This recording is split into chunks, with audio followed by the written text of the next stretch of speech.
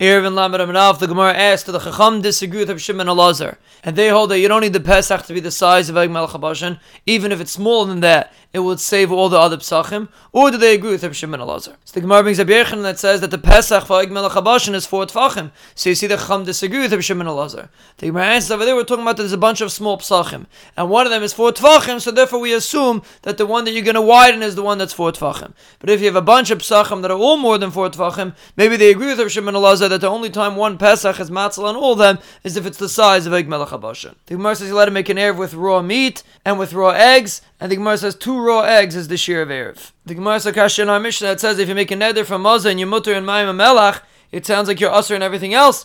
But Rav and Shmuel says you only make a baramin and mezainis on the 5 kinds of grain. Obviously, all of the foods is not considered mazin. The Gemara says we're talking about that you said kol hazon alai. So Mayim Melach is not zayin, but everything else is zayin. If Huna says the name of Rav, a person makes a shvu, he's not going to eat this kikar, he's allowed to make an erev with it. But if he says kikar zu alai, he's not allowed to make an erev with it. Because it's mashma, he's answering all hana. And the Gemara says to machlekes tanam, because the Bryce says even if you say kikar zu alai, you're allowed to be ma'arev with it. But one shita, according to Belazar, holds like Huna, that you're not allowed to be ma'arev if you say kikar zu alai. The Gemara explains that our Mishnah, it says you're allowed to be ma'arev for Yisrael with Shuma and for a Nazir with Yayin, is not like Beishamik, because Beishamik says you're not allowed to be ma'arev.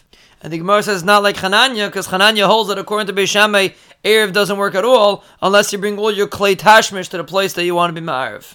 And the Gemara says according to Beis Shammai, if you're Ma'arev with black clothing and you're planning on wearing white clothing, it doesn't work either because you have to bring all the kalim that you're planning on using on Shabbos in order to make an Erev. The Gemara explains Shita Sumchas that says you can only be Ma'arev with Chulin, but it doesn't disagree by Yayin because you can be Sheil on the Nazirs.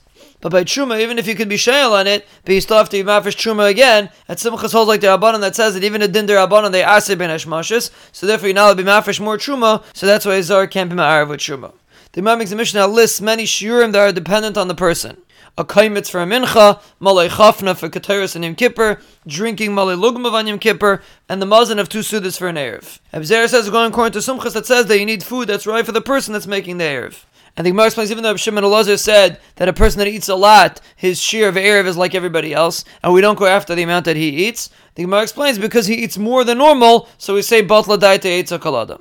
The Gemara explains the reason why a Kohen is allowed to put an Erev in a Beis HaPras is because the halacha is they let it blow your way through a Beis HaPras to make sure there's no bones there, and therefore there's a way for him to get through the Beis HaPras. The Gemara explains Shittas of Yehuda that you're allowed to put an Erev in a Beis HaKvaris is because you could go in a big box into the Beis HaKvaris and you won't become Tameh, and this is a Machlekes Tanam. Rebbe holds a moving oil is not an oil, and that's like the Chacham in our Mishnah that says you can't put in a basic verse. And a basic Yehuda says a moving oil is an oil, and that's like a Yehuda in our Mishnah that says that a Kohen could go in a big box and he won't become Tameh.